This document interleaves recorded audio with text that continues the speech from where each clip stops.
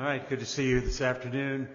I think it was mentioned in Sunday school, but I'll mention it again, that Greg Dorfmeyer called yesterday. Greg and Mitzi were members here for years. And Mitzi she's been put on hospice. Greg said that she could be here another couple days or could be 2 or 3 weeks. But it's not sure. Of course, I reminded him that our life is in God's hands, and He gives life and He takes it away. Greg seemed to be both exhausted physically and a bit emotionally at the thought of losing his spouse. But as you think about them, do pray for our brother and sister. We know that for Mitzi to die is gain, and we're thankful for that testimony. But I just would mention that again to you, so you'll be praying for them throughout this week. And if anything happens, we'll let you know by way of the emails or however we communicate these days with regard to that situation. All right. Well, let's. I trust you have. Does everybody have the printed sheet? Did you pick one up on your way in? Anybody need one? All right. Psalm 142. This is not the whole psalm. It is the latter part of the psalm. We'll sing it to "Come, Let Us Sing Unto the Lord." So let's stand together and let us sing.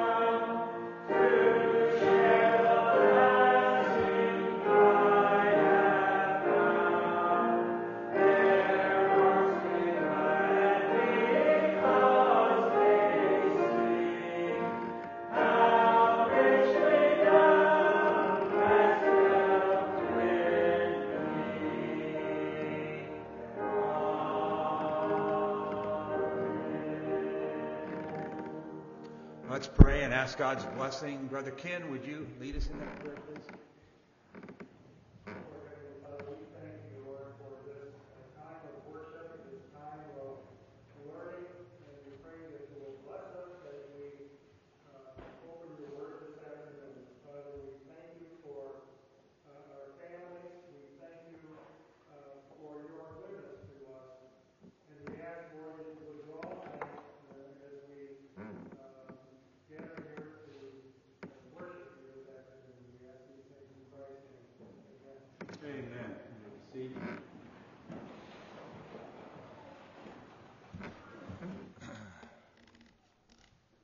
Please go ahead and turn to that psalm we just sang, 142.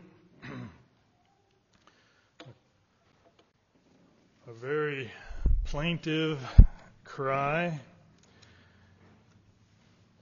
Plaintive meaning very sorrowful, melancholy, mournful, if you will, as this psalm begins. And as we've noted before, what you need to look for in the scriptures are repeated words and repeated phrases if you want to know where to often want to know where to key in the meaning or the thrust of the psalm. And here we have three words that we could point out. The first one is cry, verses 1, verse 5, and verse 6. And that signifies the intensity of feeling that is being put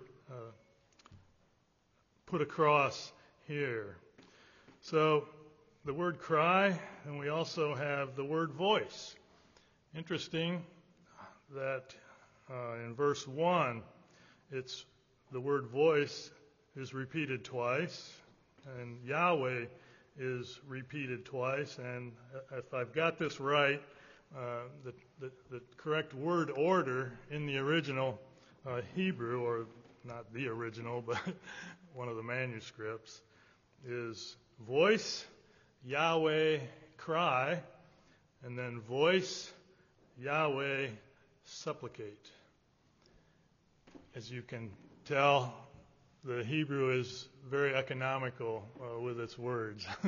We have to add words in for it to make sense for us.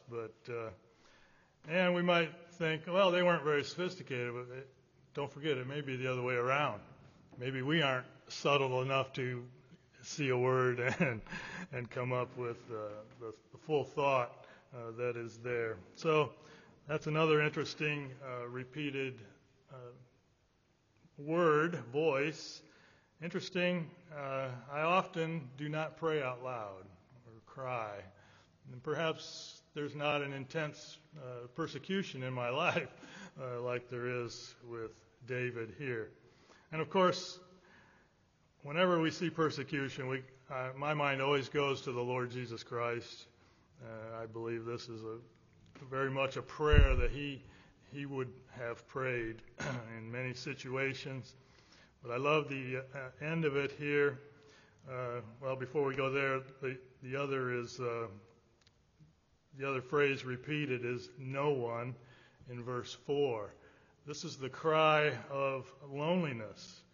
In verse 4, no man if you have the old King James, but the new and all the other versions translate it, no one who regards me favorably. No one cares for my soul. And so this is, for him, this is the cry. It's in the cave, by the way. The scripture tells us that. David is in the cave, or a cave, I forget. So this is the mournful, plaintive cry from a cave, out loud, with his voice, praying that God would bring him out. It's like a prison, this loneliness that he's feeling. But notice, as we sung the happy part of this psalm, see how he ends with a happy thought. He doesn't feel sorry for himself and just wallow in his sorrow, but he looks up and remembers the promise or promises of God. He says, the righteous shall surround me, for you will deal bountifully with me. You will look after me. You will deal generously. You will confer benefits. You will be good. He is confident in that. And looking at this as messianic, what a glorious to have such a Savior who looked so forward to us surrounding him. That was his plea there. The righteous shall surround me. We'll be glad of that day, won't we? So I have the bad habit of not choosing a version until I get up here. Since I was talking to Wade and he reads the New King James, we'll take that as a sign that that's the one I'm to read today. The heading is a maskil of David. The New King James calls it a contemplation. The other versions say maskil probably means, this is the problem with different versions. The NAS says it possibly means contemplative or didactic, and then the ESV says probably a musical or liturgical term. So how are we to know? But there are some things that we just can't know. A contemplation of David, a prayer when he was in the cave. I cry out to Yahweh with my voice. With my voice to Yahweh, I make my supplication. I pour out my complaint before him. I declare before him my trouble. When my spirit was overwhelmed within me, then you knew my path. In the way which I walk, they have secretly set a snare for me. Look on my right hand and see, for there is no one who acknowledges me. Refuge has failed me. No one cares for my soul. I cried out to you, O Yahweh. I said, you are my refuge, my portion in the land of the living. Attend to my cry, for I am brought very low. Deliver me from my persecutors, for they are stronger than I. Bring my soul out of prison, that I may praise your name. The righteous shall surround me, for you shall deal bountifully with me.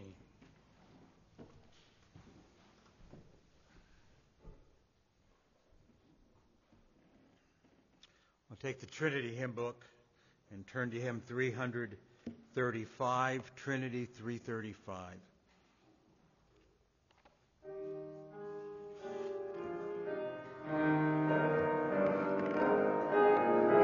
Let's stand together as we sing.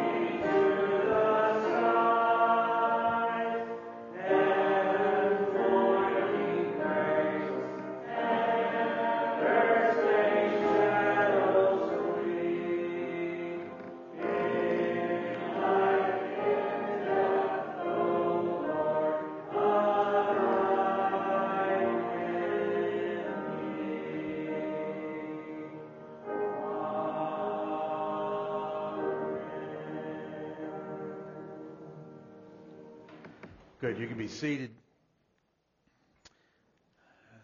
2 Corinthians chapter 5 this afternoon. I just want to set some things before you from this passage of Scripture.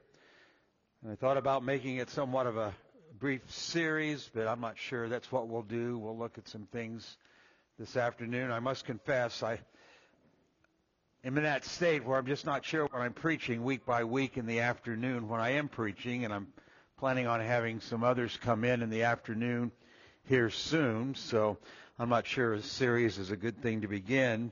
But I was trying to contemplate what to set before you this afternoon, and earlier in the week I was with a group of guys, and the pastor who was leading the group had us turn to this passage, and to be honest, if you asked me what he had to say, I'm not sure I could tell you, because I started reading the passage and then started thinking about some things and trying to figure out some type of outline and so forth, and then when I got home I continued to look at it, and that's sort of how this all came about this past week. But let me read in your hearing the first 10 verses of 2 Corinthians chapter 5. The Apostle Paul writes, "For we know that if the earthly tent, which is our house, is torn down, we have a building from God, a house not made with hands, eternal in the heavens.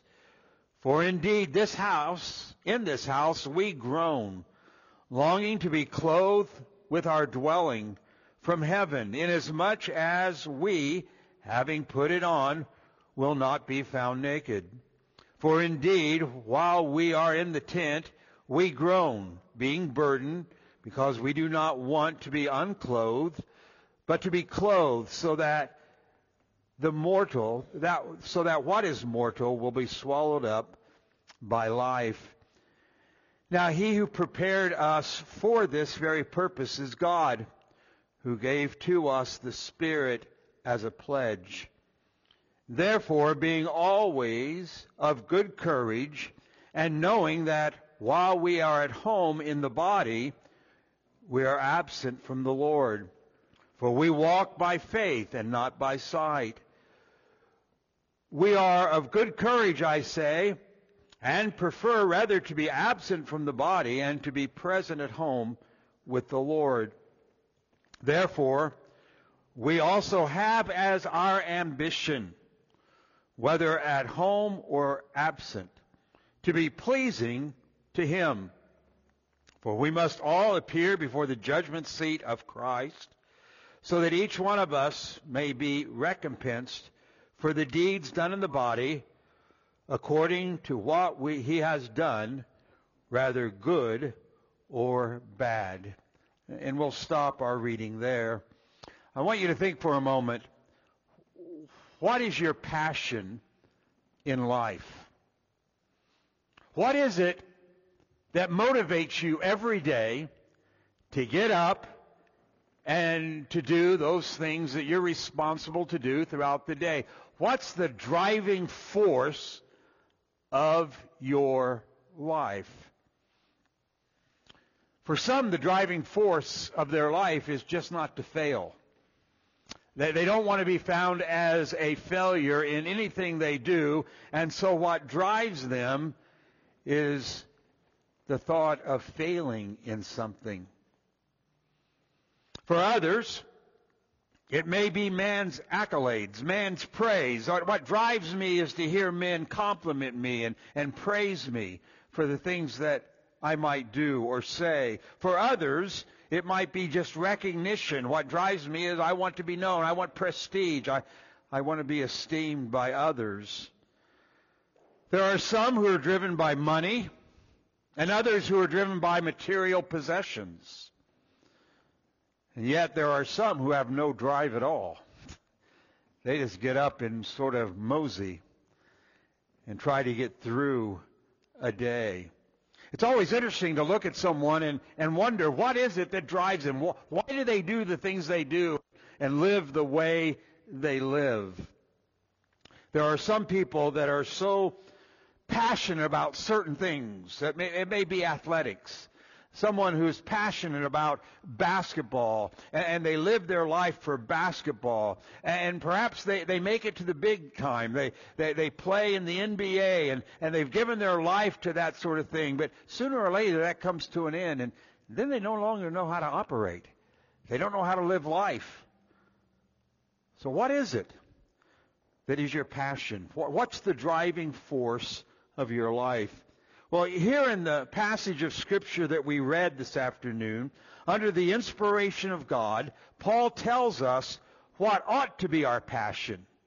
Paul tells us what ought to be the driving motivation for every believer. And if you didn't catch it, it's there in verse 9. Therefore, we also have as our ambition, whether home or absent, to be pleasing to Him. Paul, what's your drive?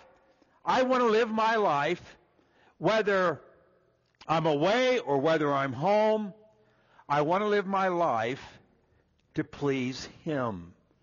And this isn't the only time that Paul has expressed such an ambition.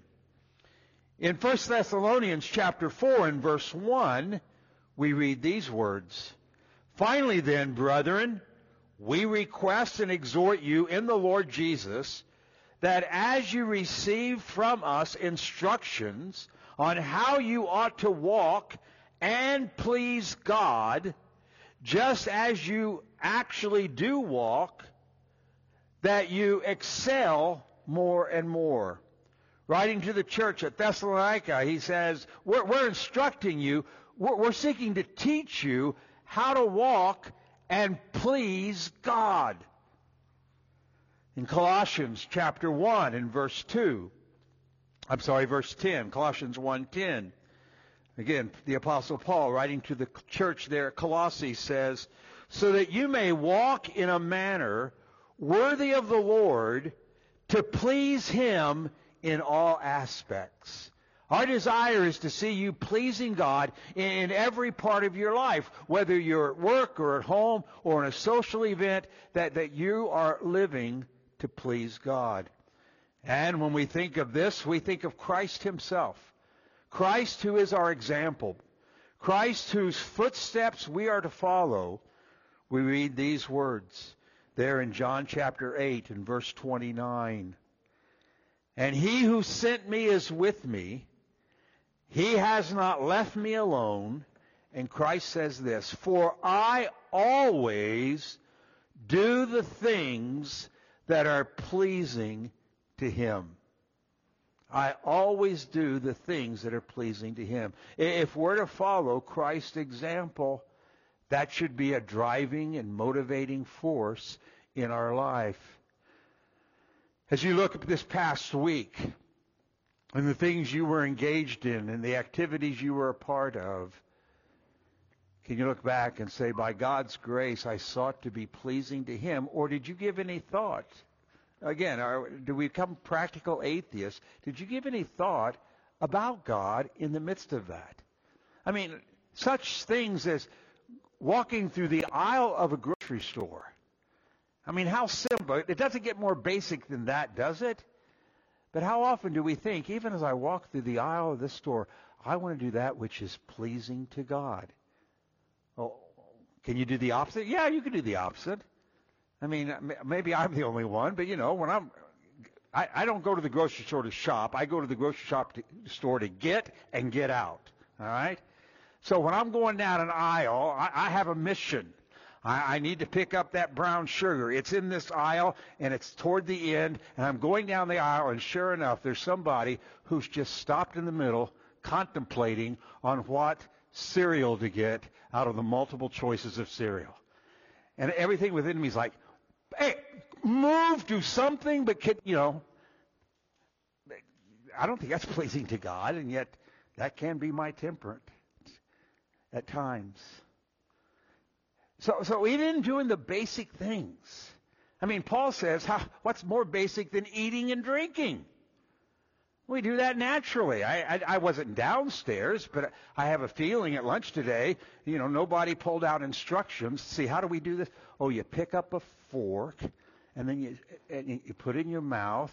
It's basic. You just do it. But even some of the most basic, normal things, Paul says, do it to the glory of God. My ambition, Paul says, is to please God in all things and in every place. Now, setting that verse in context, there's much that can be said, and that's why I thought, well, do I make this a series, or do I just set some things before you? And weeks to come, you'll find out. But at least this afternoon, I just want to say something about the foundation upon which this admonition or this exhortation falls. The foundation upon which it is built. And I want you to notice just a couple things with me. And perhaps as I come to my first point, you'll say, oh, isn't that exciting? Because my first point has to do with death and the reality of death. So point number one, I want you to consider with me the fixed reality. The fixed reality that Paul speaks of here. And that fixed reality is both death and a building not made by hands. So first of all, there's the reality of death. We don't like to think about death. And when you're younger, you don't think about death. All right? At JC's age, I didn't think a whole lot about death. I knew there was such a thing, but it wasn't going to happen to me. Look how young I am. Well, now, I'm collecting that I'm on Medicare and doing that sort of thing, and you begin to think about it a little bit more. And what I found also to be true when you get to be older is more of your friends are walking through death's door. And we don't know when that's going to happen. Like I said, yesterday afternoon, I get a phone call, and Greg tells me that it looks like Mitzi just has a few more days. Now, those of us who've been around, we remember Mitzi. She had life, and she was spry, but her days are coming to an end. And yesterday, I got a text message from the Tennises. And they're not here because a friend or relative died suddenly this past week. A young man. His wife, they have one child, and I think his wife's expecting, and if I recall correctly, she's expecting twins. And he died. They weren't planning that. But walking through death's door is something that each one of us will do. Notice what Paul says there in verse 1. For we know, there's a certainty about that. We know that if the earthly tent, which is our house, is torn down, we know that death is a reality. We know that each one of us, if Christ tarries, has an appointed day of death.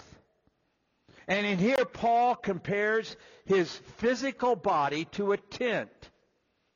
And Paul's focus is now turned to the reality that he knows death is coming. Or we might put it this way, as strange as it might sound, death is a fact of life. It's a fact of life. And it's appointed unto all of us once to die.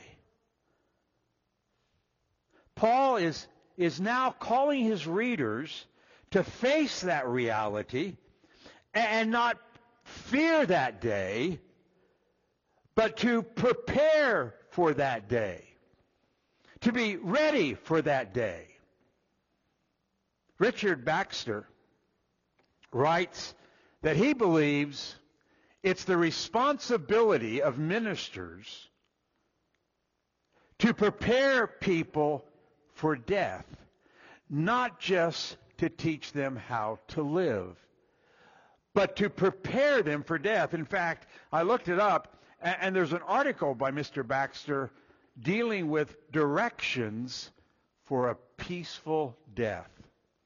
And he's got like 12 points of directions for a peaceful death. He wanted his people to be prepared to die. It's a reality. There are many things in this life which are uncertain. We've talked about this before. What's going to happen to our economy? What's going to happen over in the Middle East? In the Ukraine? What's going to happen next? We don't know. Who knows? Will gas prices fall back down to $2 some odd cents here soon? I doubt, but who knows? But there's one thing for certain. There's one thing for certain. This life is coming to an end. And Paul wants us to recognize that. You will not live here forever.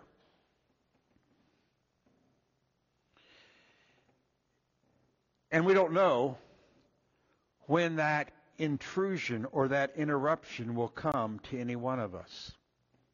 We don't. Remember the story in Luke chapter 12?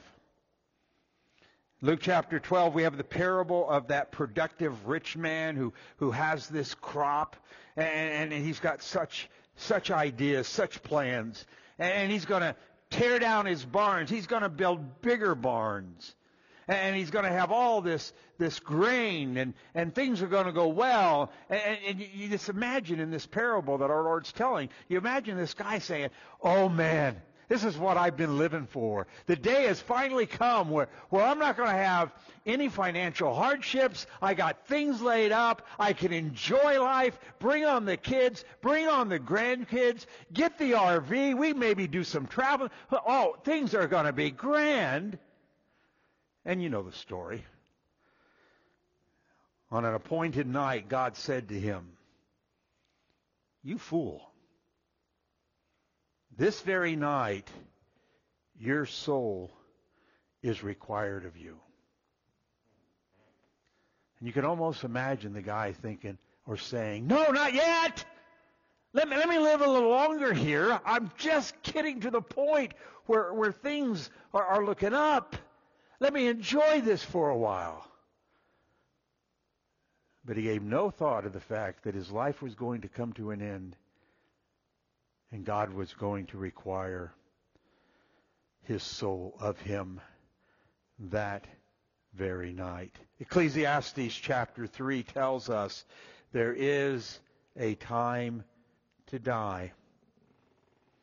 And Paul's saying to us, we need to recognize that reality. Paul did himself. He did so himself. You might recall there in 2 Timothy. Turn over there. It's a familiar passage. 2 Timothy chapter 4.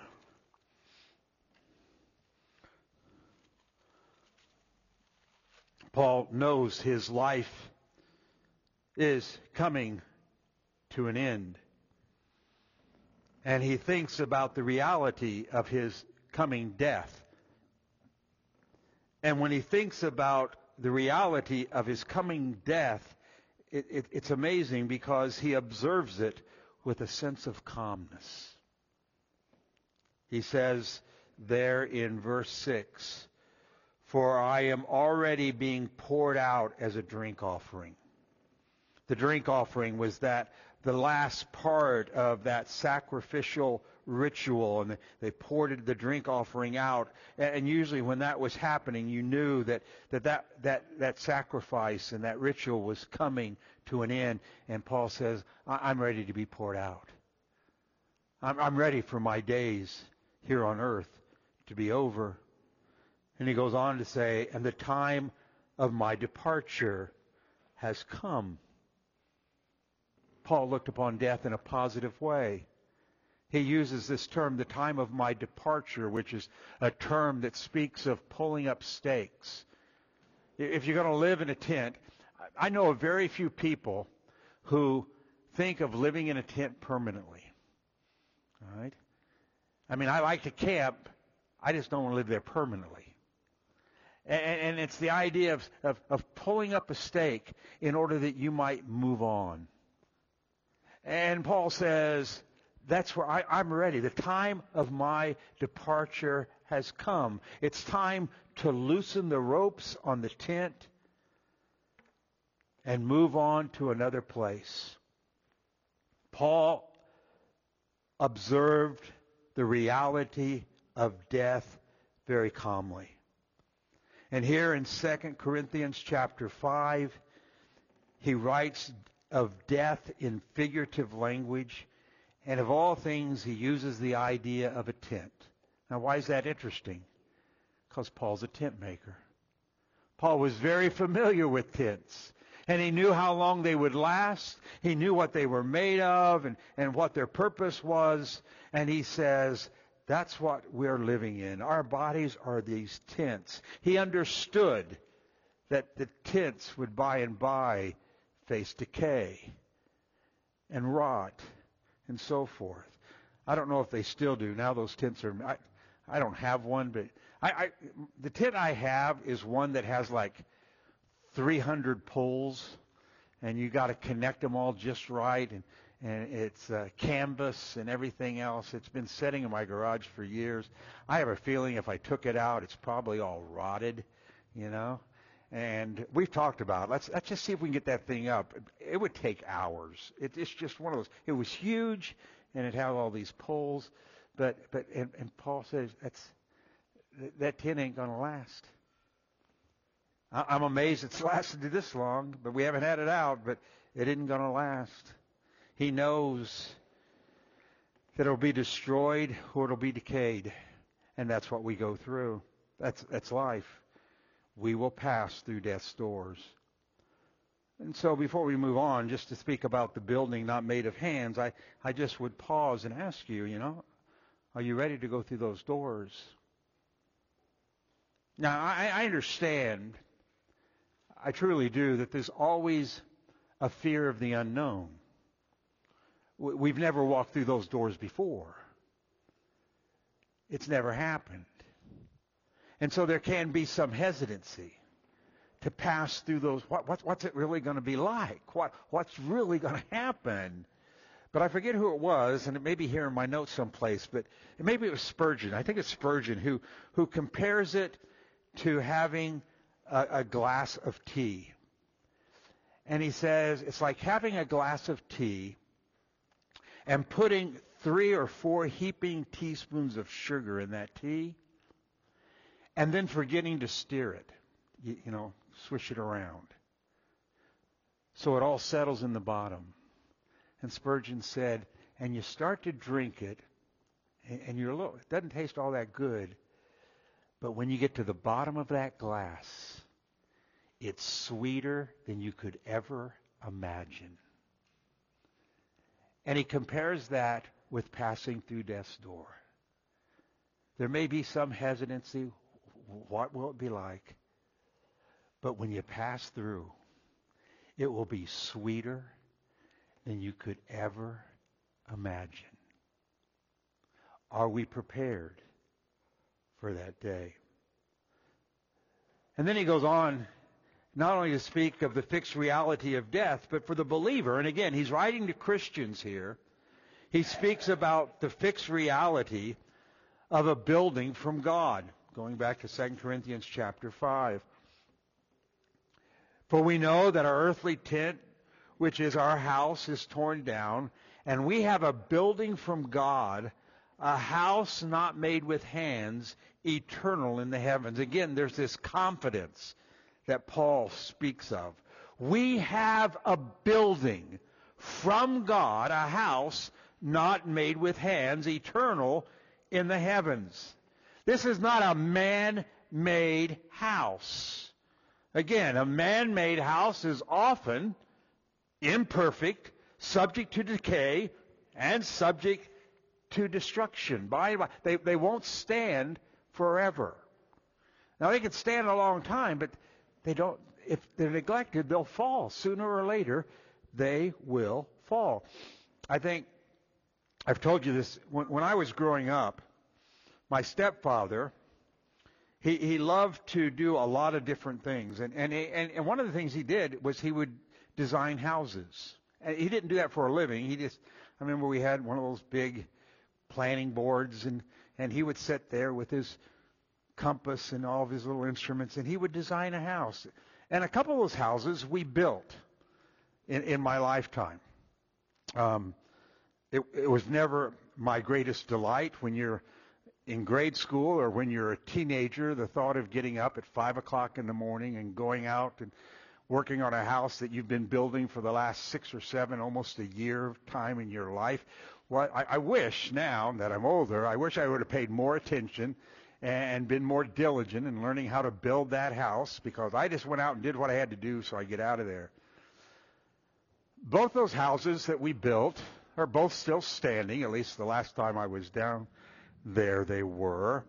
The last house we built has changed drastically. They've put a pool in the backyard and other things that they've really done a lot of work on it.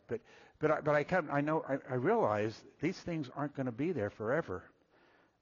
They're not permanent. All right?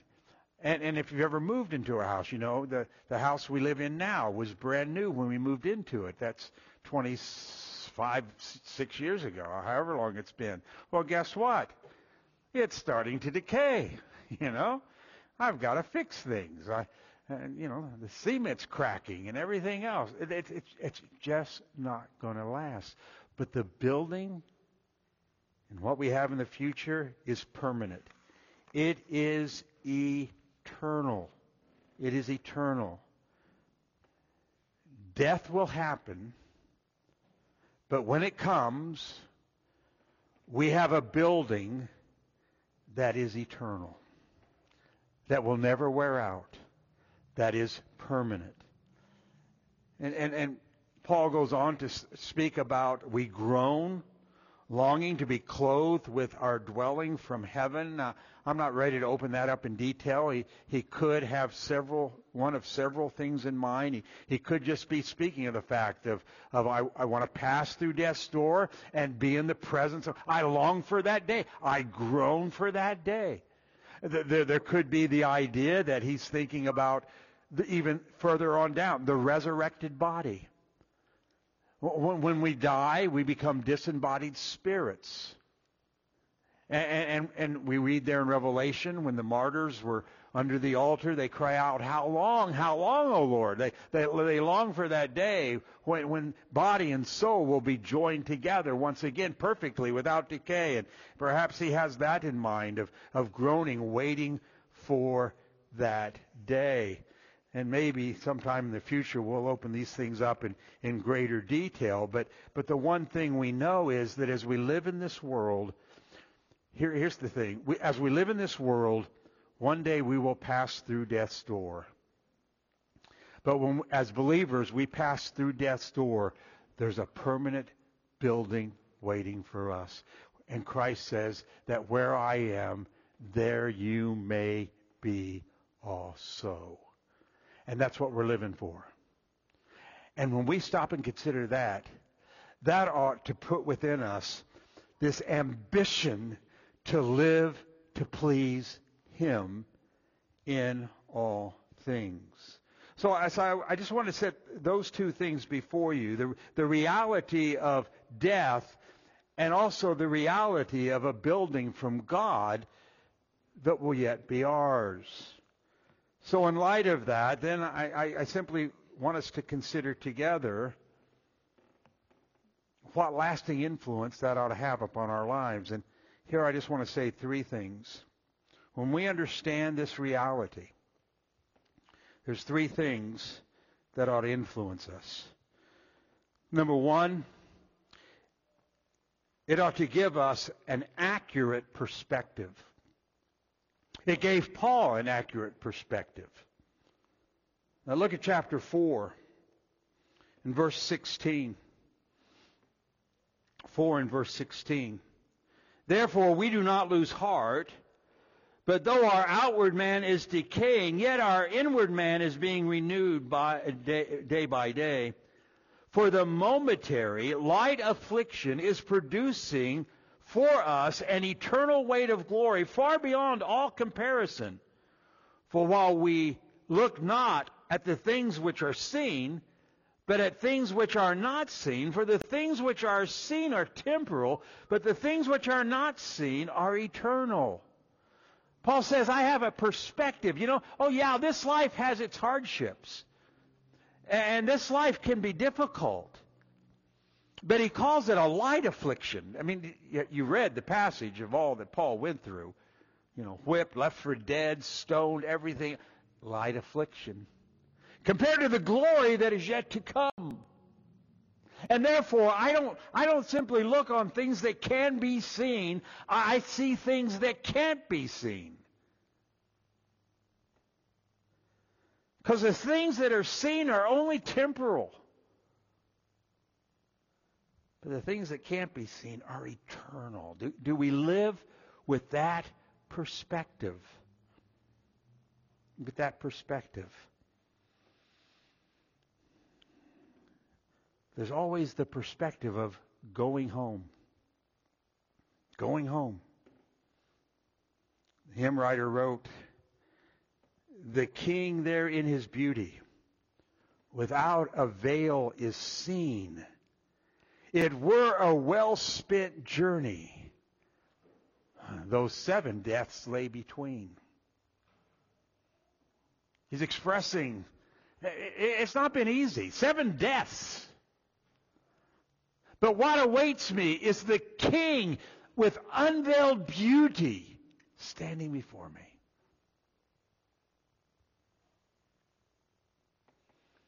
And so, I remember years ago hearing Pastor Hughes. If you know Pastor Hughes, he's been with us years ago. He's back over in Scotland now. But Pastor Hughes was a true English gentleman. And I remember him saying one time, I don't understand these people that like camping.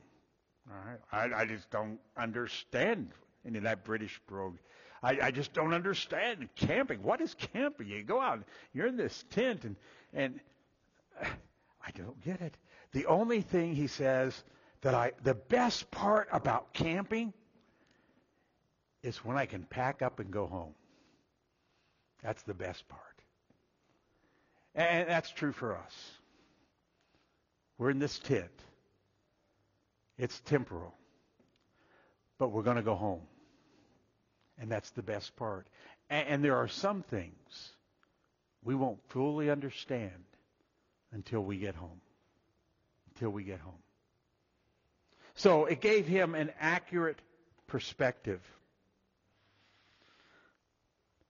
It also ought to give us a blessed longing. A blessed longing.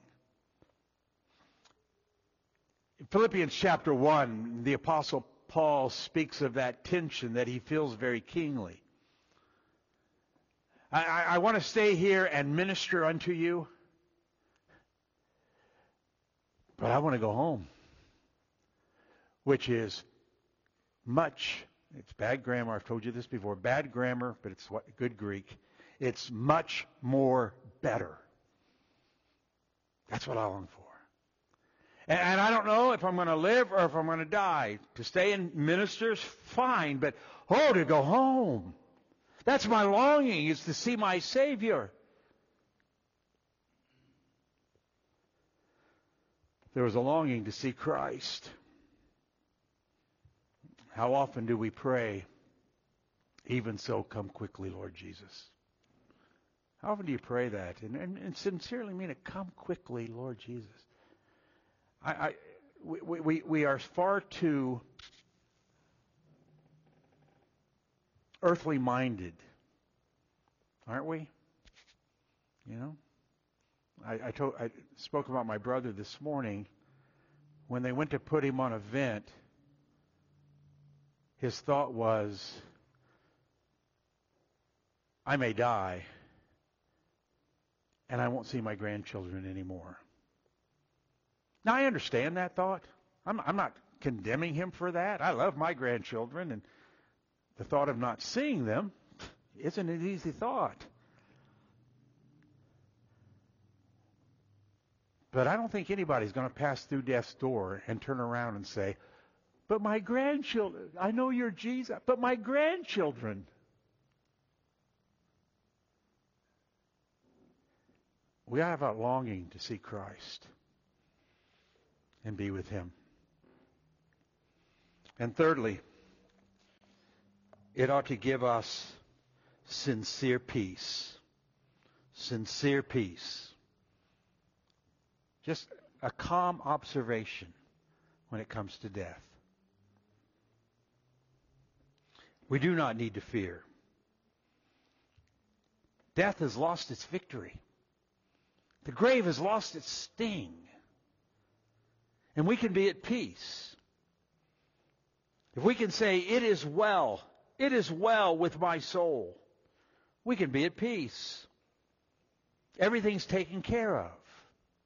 And to walk through death's door is only going to be in the presence of my Savior. Do you have that peace? Let me just close by asking you that question. Do you have that peace? I mean, we don't talk about death enough, but it's a reality. And in light of that reality, we ought to be ambitious to please our Lord.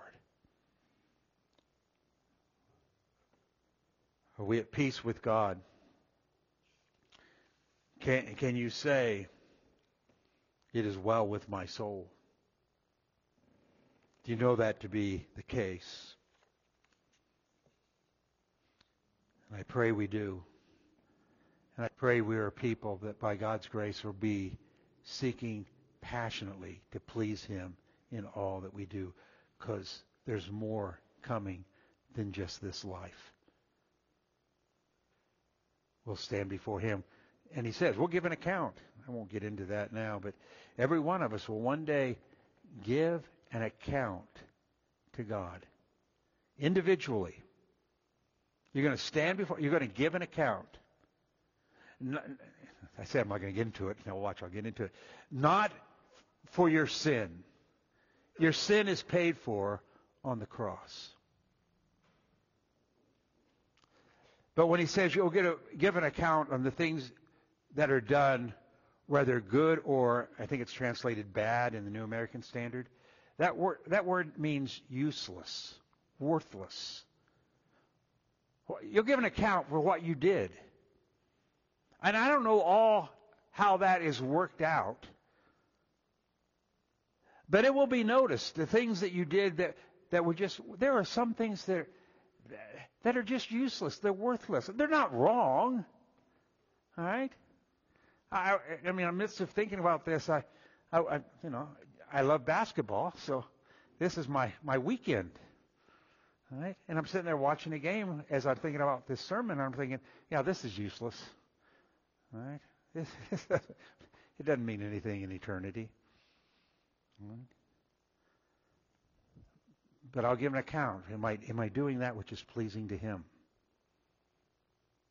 I think that there is a thought that as Christians we'll never stand before the judgment seat of Christ. And this verse seems to indicate, oh yeah, you will.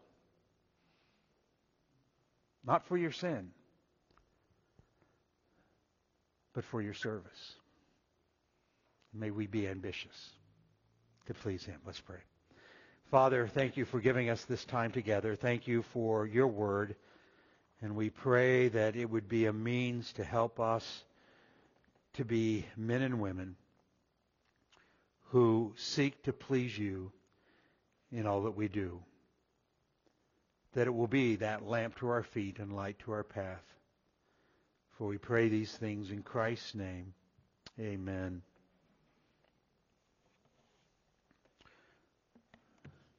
In closing, let's take the hymns of grace. Turn to 393. 393, which is, I trust, our prayer. If we're going to be ambitious about pleasing God, then everything we have we're going to use for him. Take my life and let it be consecrated, Lord, to thee. 393.